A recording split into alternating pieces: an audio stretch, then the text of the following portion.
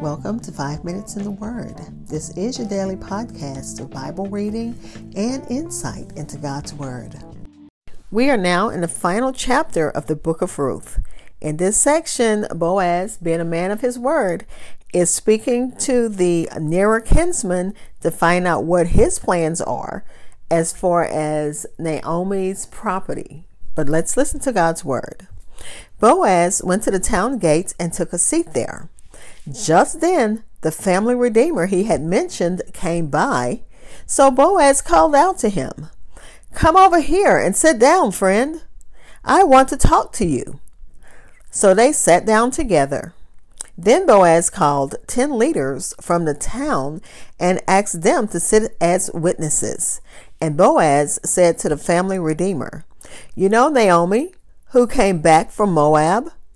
She is selling the land that belonged to our relative Elimelech.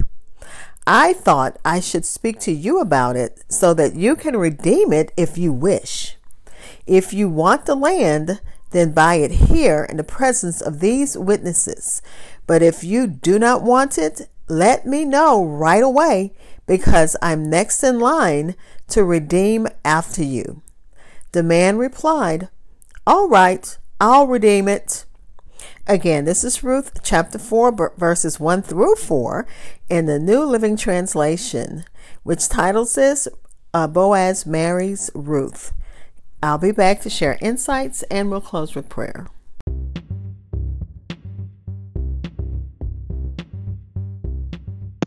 This is Hope Scott. I am your host of 5 Minutes in the Word, a daily podcast which spends a few minutes exploring God's Word.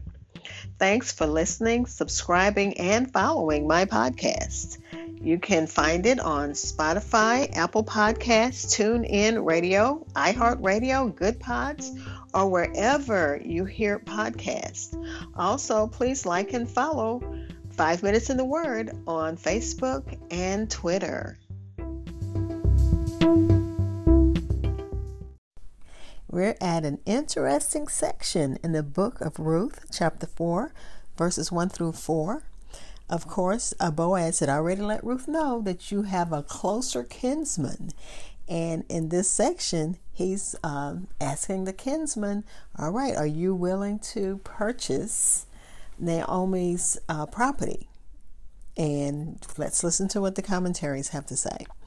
They met in the city gate, at the city gate, or the town gate, which was the social hub of the city. The city gate was a kind of outdoor court, the place where judicial matters were resolved by the elders and those who had earned the confidence and respect of the people, a place for business and as a kind of forum or public meeting place.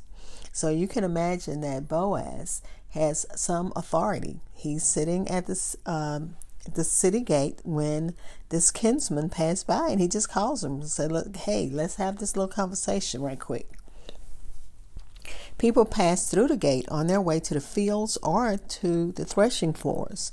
The gate was a marketplace, a place of assembly where even prophets would speak, and the location where city elders or kings made legal rulings.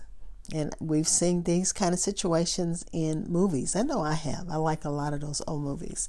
But back to the commentaries. By presenting the situation before the city elders, Boaz acts in accordance with the procedures of the Levirate law outlined in Deuteronomy 25, verses 5 through 10. And this is the law where the widow can marry either a brother or cousin, or, and it goes down the line of the list of people who can marry the widow, and that's the kinsman, that's their redeemer. So, of course, Boaz knows the law because, this is where he's from. Ruth doesn't know. She's from a whole different country. But anyway, initially, Boaz did not mention Ruth. He simply focuses on the land. A redeemer was responsible for buying back the land and keeping it in the family. And I found so much interesting information about that. So let me go ahead and keep going. The man initially agreed to redeem the land without knowing about Ruth.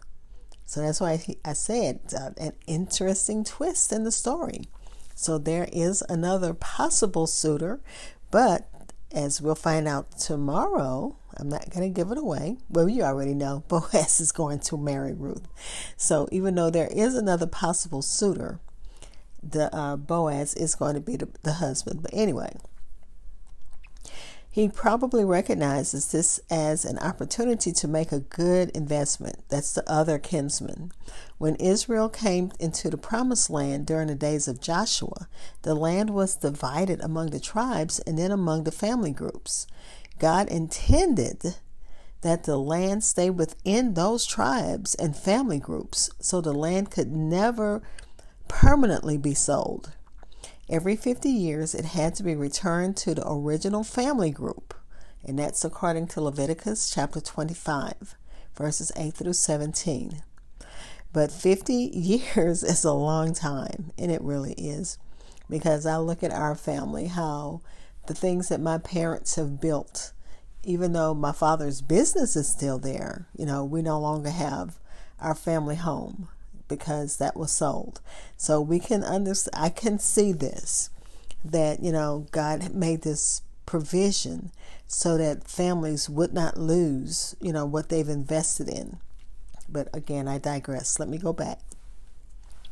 So God made provision for the land that was sold, that it might be redeemed back to the family by the kinsman redeemer. Again, the kinsman redeemer had the responsibility to protect the person's property and posterity of the larger family, and all of these duties went together. Okay, so the kinsman redeemer was responsible for the person's property and posterity, meaning the generations that came from their loins, from their children. Certainly Ruth and Naomi were watching and listening. And how do you think their heart felt? It must have sunk when they heard the nearer kinsman say, "I will redeem it." They heard from his own lips that he would exercise his rights as the kinsman redeemer, and that meant that he would gain not only the property in question, but also marry Ruth instead of Boaz. But Boaz never knew exactly what he was doing, and he had the situation under control, as does God in all of our lives, in all of our situations. Let's pray. Father, we thank you that we have a Redeemer, and his name is Jesus Christ. We thank you for him dying on the cross for our sins. We thank you for sending your Holy Spirit to be our guide and our paraclete, to go alongside of us. God, as we continue in the book of Ruth, help us to make sure that we rightly divide the word, that there's nothing added or taken away. And God, we thank you as we see how you put everything in order. While Ruth and Naomi are waiting to find out what's going to happen, you already know the end before the beginning. And we thank you for that, because we know, because of your hand, this is the line that our Savior comes through. And we thank you for that. God, bless those who need you in a special way. There are so many prayer needs. You know that, because you're God and you're omniscient, you're omnipresent. You know everything. And we praise you for answered prayer, as those who seek you find you. Those who need you, all they have to do is step out on faith and accept the calling that you've placed in their heart, in the name of Jesus.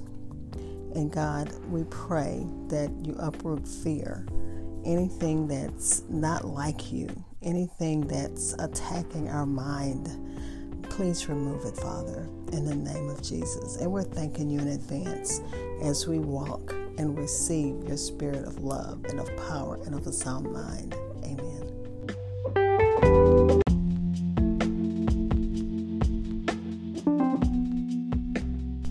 Thank thank you for spending time in God's Word with me.